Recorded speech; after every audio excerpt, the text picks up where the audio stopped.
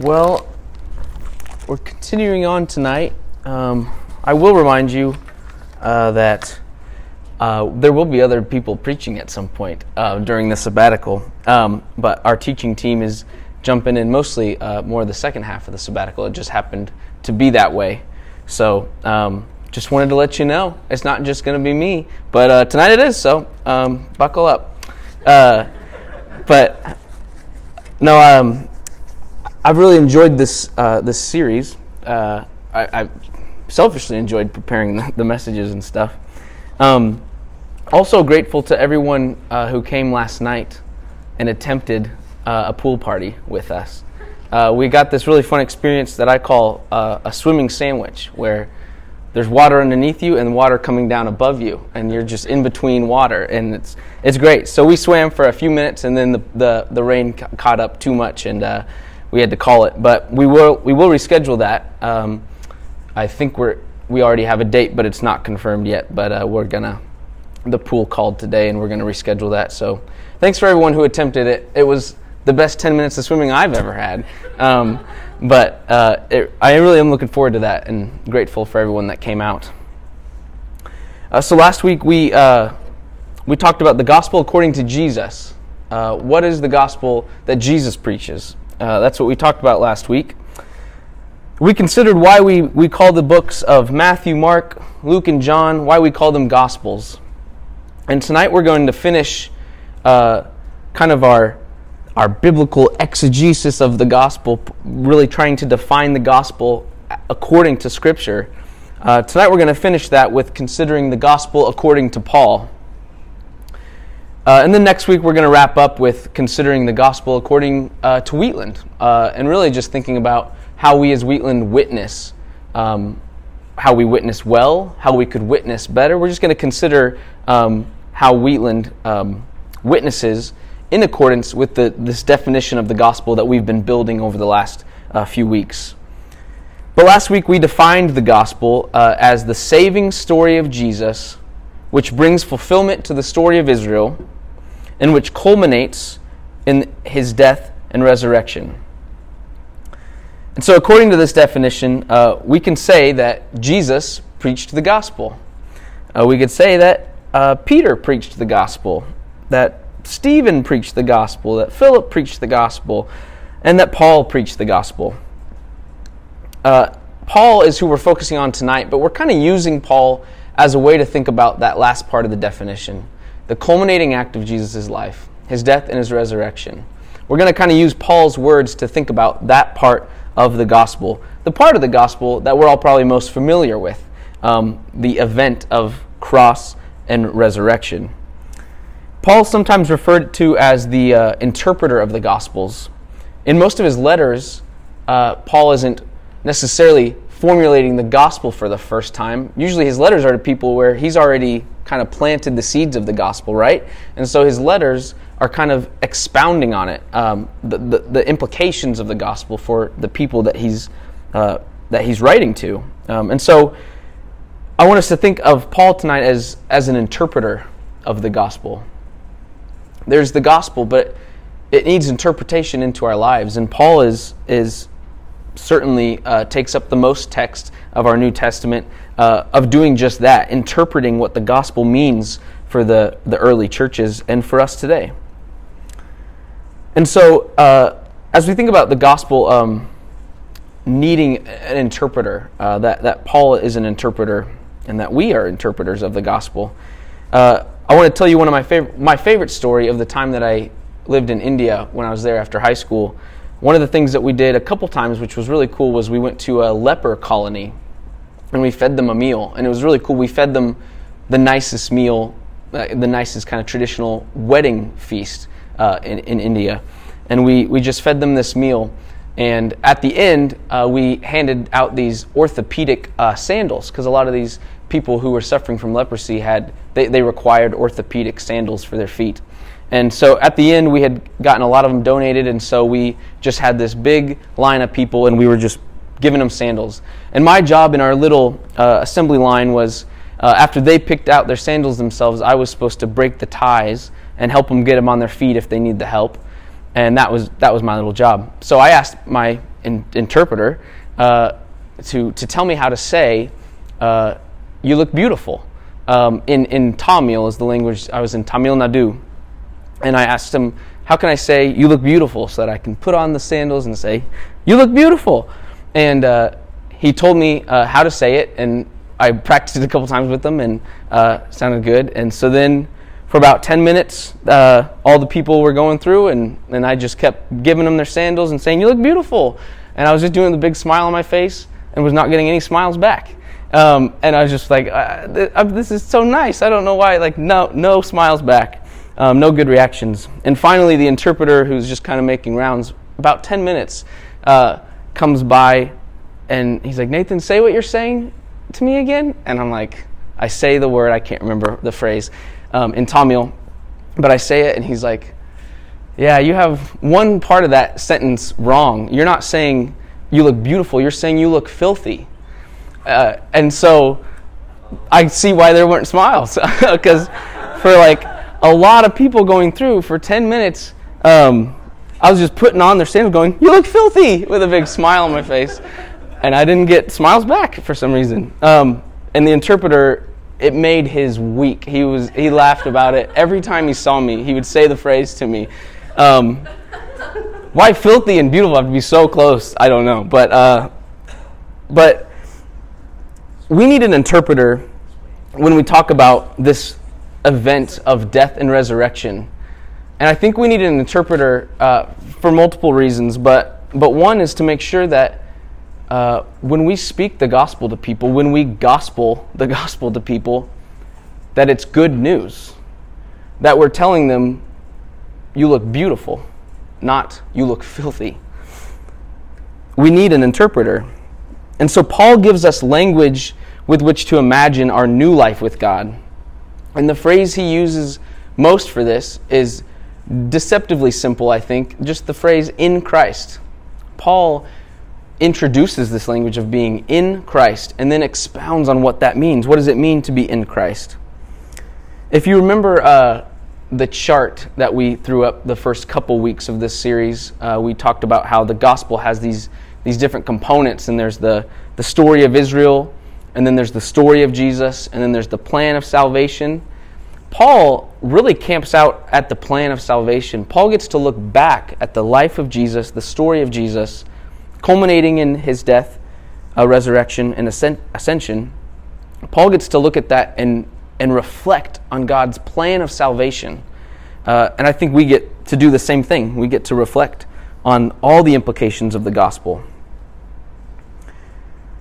And he does this, I think, by really interpreting the crucifixion and the resurrection of Jesus. So tonight we're gonna consider this culminating act of Jesus' life. And we're going to do it through the words of Paul.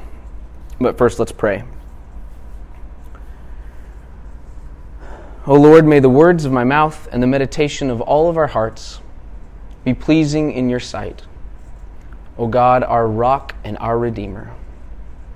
Amen. So as I said, the cross and resurrection are an event that Paul comes back to over and over and over again. And big caveat for the rest of this sermon, it's really important that we remember cross and resurrection go together. It's Good Friday and Easter. But for the sake of the sermon, I'm going to probably be referencing the cross, but I mean both events, because Paul spends a lot of time on both events. He spends plenty of time considering just the resurrection. But if you hear me say cross, just know that I mean both, because I might get tired of saying both for the whole time. But the cross is something that Paul comes back to over and over and over again. And one of the first times he really spends some time talking about the cross, and I think the biggest glimpse we get of how he views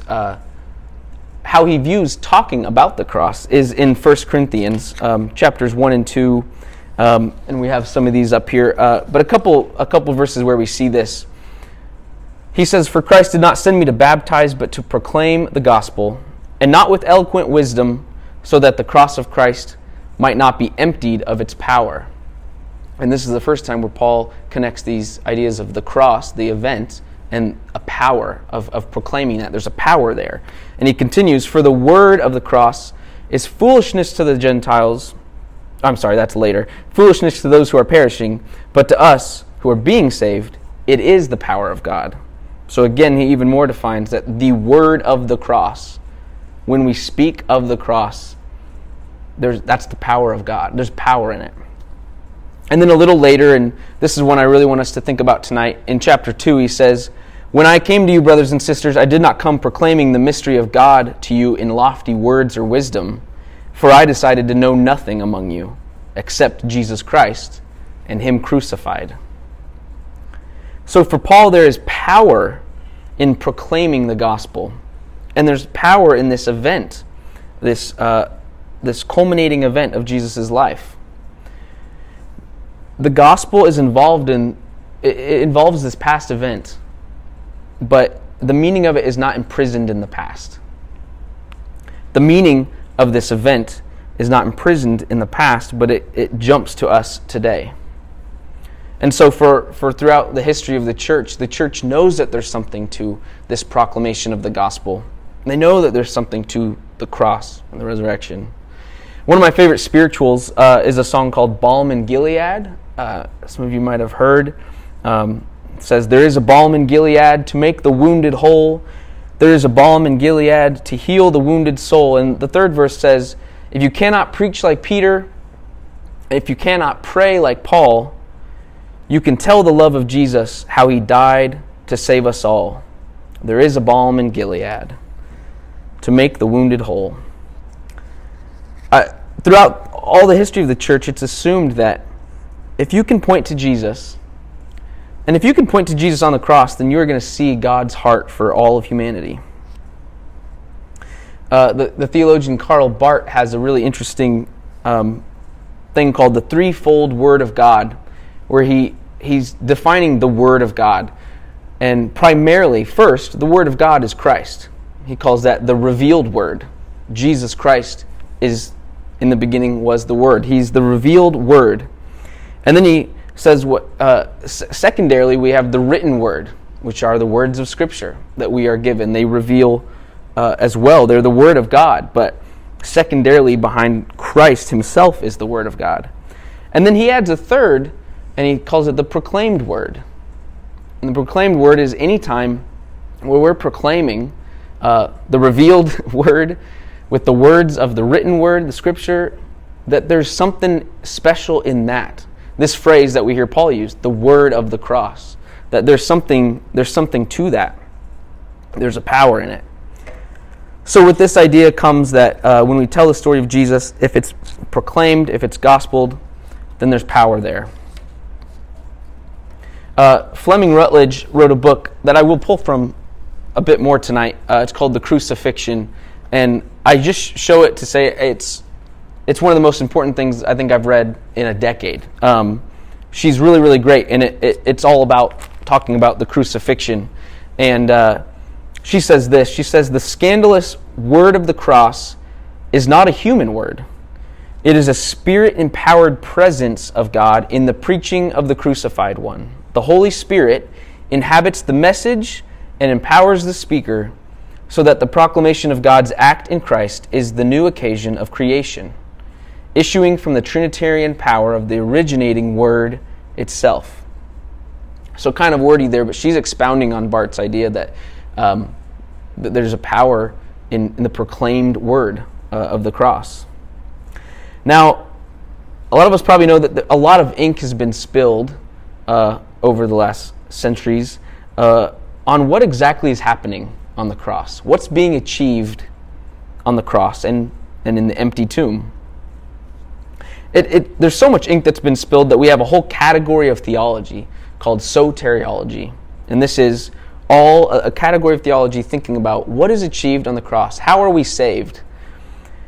So if any of us grew up in church, we were raised with a certain soteriology. We were raised with an idea of what's happening on the cross. And you can decipher what that is if you just listen to the language that's being used when you talk about the cross, or your church talks about the cross and the victory over death. But much of this ink that's been spilled, it's been disagreements on one theory of atonement over another. And while I actually think soteriology as a category of theology, I think it's necessary, and I actually think it's kind of beautiful. It's a beautiful testament to there is power here because we're talking about it. We can't stop talking and writing about it, and we're trying to understand.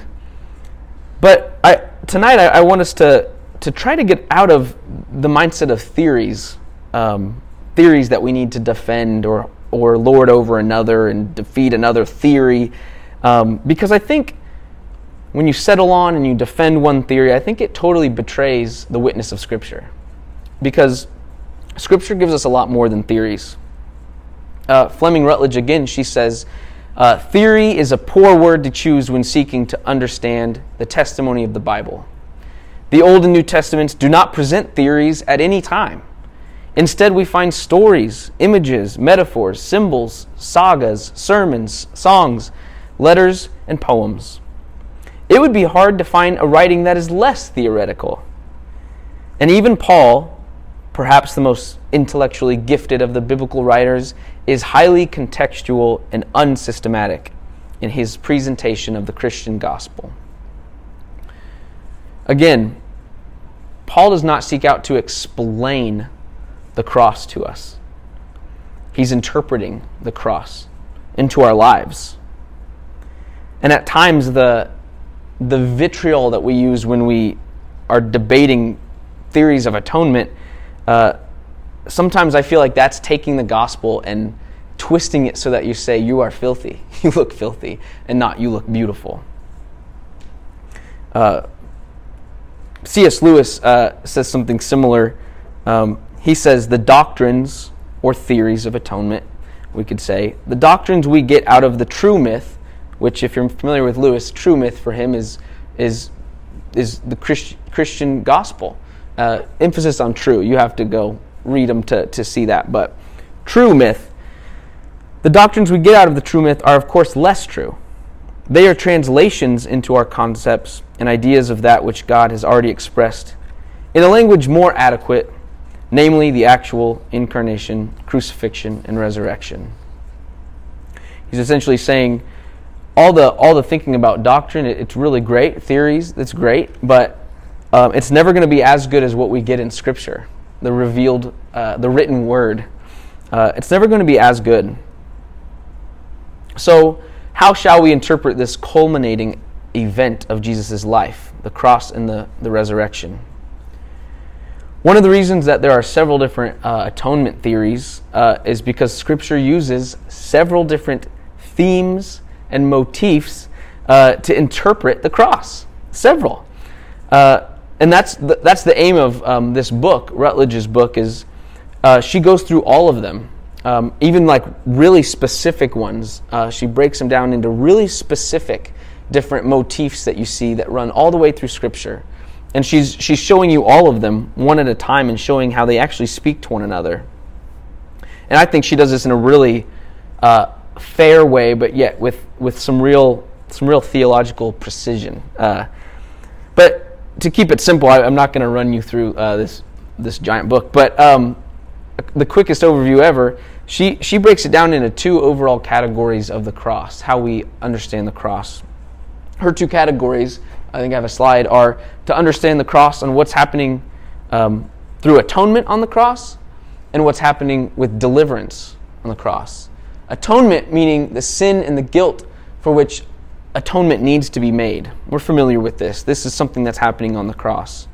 But also deliverance, understanding sin as slavery or bondage, an oppression from which humankind needs to be delivered. If you remember, Paul gave a sermon on sin not long ago, and he actually even brought up two different kind of definitions of sin. One as the guilt we participate in and incur on ourselves, but also sin as a power over us that we need delivered from. These are two overall categories.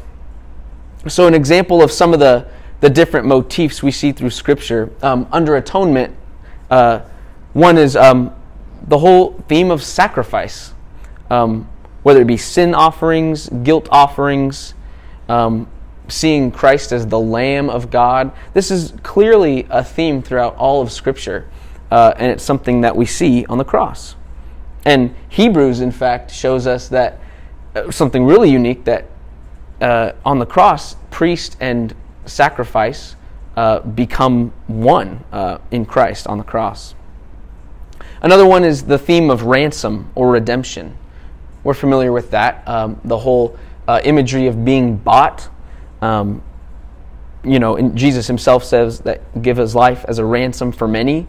And Paul in 1 Corinthians, you were bought with a price. This idea that we're redeemed. Something's happening on the cross where our lives are bought at a price. And then one, of course, we're familiar with is substitution. In some way on the cross, Christ is doing it in our place, on our behalf, for us. And this is, of course, everywhere. But one random example I have up here is Galatians chapter 3. Christ redeemed us from the curse of the law by becoming a curse for us. For it is written, "Cursed is everyone who hangs on a tree." This is one of, like I said, many passages that I could pull from where the theme of substitution is there. Now, and there's many more, by the way, that Rutledge even sketches, but that's just an example of this theme of atonement. This is happening on the cross. We know this. One of the biggest criticisms that I've heard with these motifs, and a lot of us are probably familiar with, is sometimes these kind of ring in our ears like Jesus is saving us from himself, that God is on the cross saving us from himself. I'm sure we're familiar with this idea. Bob shared a meme in his sermon a few weeks ago, and so I'm sharing a meme because that's acceptable now. And I don't know if you can read it. I'll read it to you. I don't know if you can read it. Now, this is a mixture of kind of funny and sad. But I've seen this go everywhere on social media. But it's the classic Jesus knocking at the door painting. And Jesus says, "Knock, knock." And the person there says, "Who's there?" And Jesus says, "It's Jesus. Let me in." The person says, "Why?" He says, "I have to save you." The person says, "From what?" He says, "From what I'm going to do with you if you don't let me in." Now, it's funny. It's sad. I think this matters. This is a valid question that a lot of Christians come to in their faith is, okay, I'm trying to wrap my mind around the cross, and it feels like God's saving me from himself. And this is a really silly way to portray that. And so there's a lot of thinking that we need to do around this, of course, way more than we have time for in the remainder of this sermon.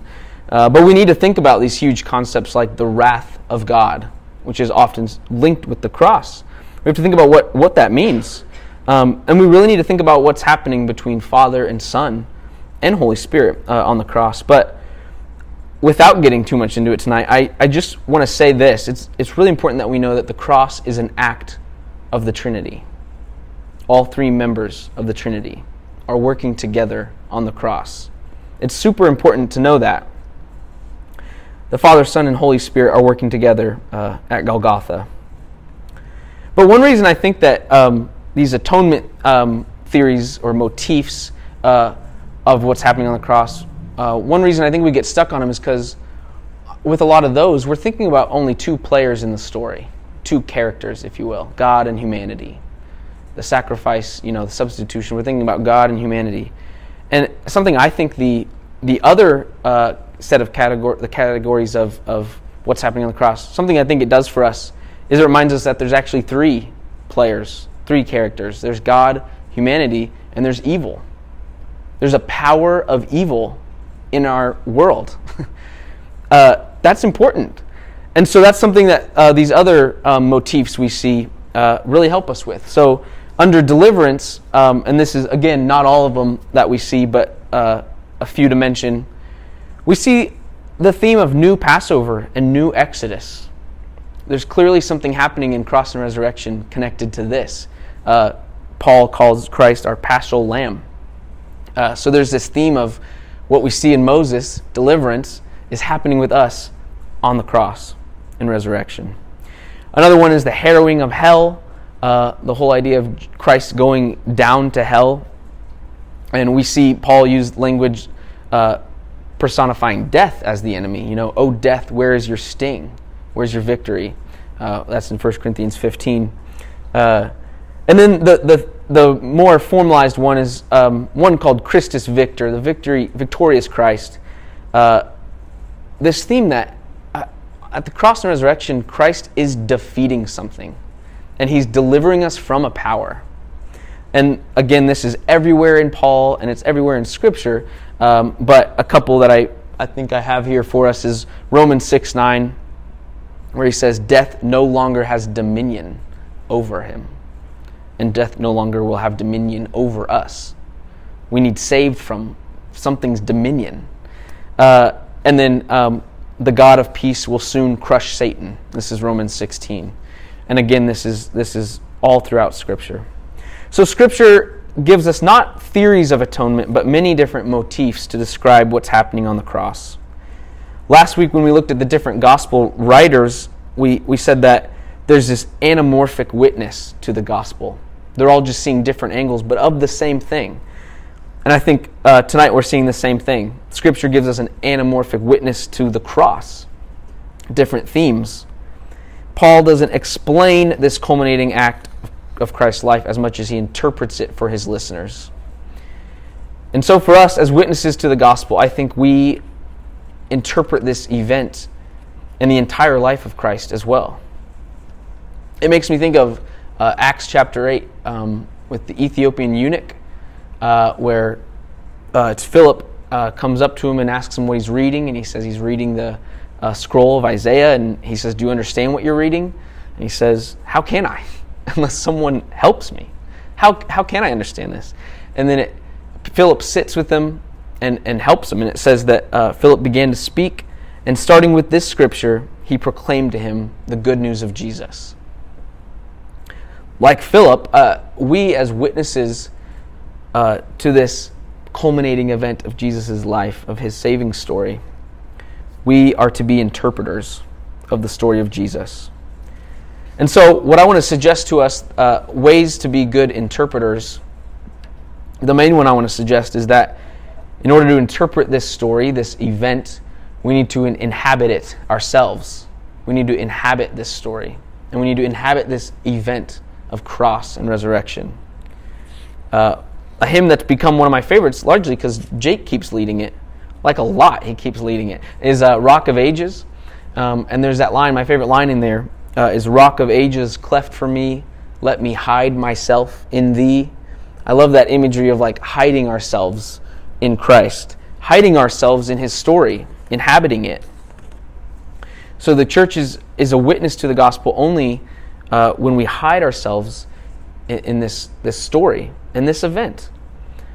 And when we do that, we begin to take on the shape of what we call cruciformity, being in the form of the cross. And our witness is supposed to be cruciform. It's supposed to look like the cross, self-giving, self-emptying. That's what our witness looks like. It's the only valid way to interpret to people the love of Jesus.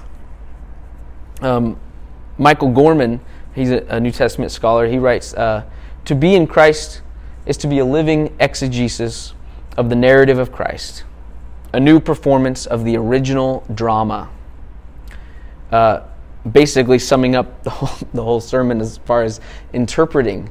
To be in Christ is to be a living interpretation of the gospel to all around us.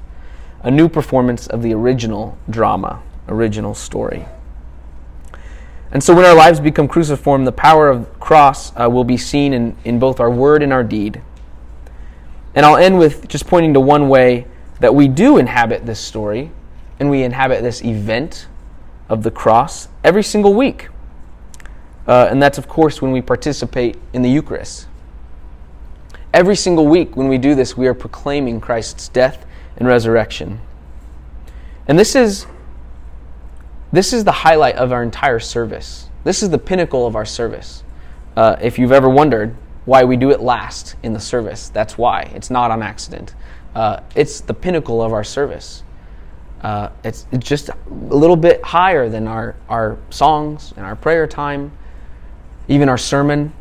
This will surprise you, but even our announcements later, like the Eucharist is even higher. It's the pinnacle of our service. And when we do this, as we all know, we pray these prayers beforehand, and then we go and we take the bread and the cup. And so we are proclaiming Christ's death in our word, in the prayers, and in our deed, in the eating. The moment in the gospel where Christ, I think, most interprets his own death and resurrection is at the table, when he proclaims his coming death. And when he does it, he gives his disciples an action. He says, do this in remembrance of me. Keep the feast, not with old leaven, the leaven of malice and evil, but with the unleavened bread of sincerity and truth. These are the words of Paul that we read earlier tonight. So every week here at Wheatland, this is the pinnacle of our service when we take in the body and the blood of Christ, proclaiming his death and his resurrection. And I do just want to point out, these prayers that we read, we get them from the Book of Common Prayer, and there's 4 different alternative prayers that we do. We rotate them every now and then. There's kind of a 4-fold pattern to these prayers, if you've ever noticed. It always begins with praise, often holy, holy, holy Lord, right? And then from praise, it goes on to narrate the gospel. There's always like a paragraph, maybe 2, where within just a paragraph, it narrates the gospel, which, by the way, it narrates the gospel that we've defined in this series, where it involves the Old Testament, it involves the saving story of Jesus, and it culminates in his death and resurrection, all of that there. It narrates the gospel to us. And then we read the words, in all the prayers, we read the words that Christ said at the Last Supper when he instituted this sacrament. And then it always ends with a prayer over the elements. We call this prayer the epiclesis, praying that the Holy Spirit would be present when we do this. But that part, I just invite you tonight, that part when we narrate the gospel, it's in there, and I invite you to hear it. I invite you to hear it every week. And I know that it being at the end of the service, sometimes we're like, okay, can we get through these prayers? Can I get up there and receive the communion and go have dinner, or get my kid out of nursery? I know it takes intention. Of course, it takes intention. But I invite you when we pray these prayers to do our best to hear the words anew every single week, because we're being formed by them. I pray that we're being formed by them into cruciformity. And so I end with a phrase that Anglicans often say at the end of their communion before they go up and take it. I think this sums up the sermon as well. They often say, "Behold what you are, become what you receive, the body and blood of Jesus Christ."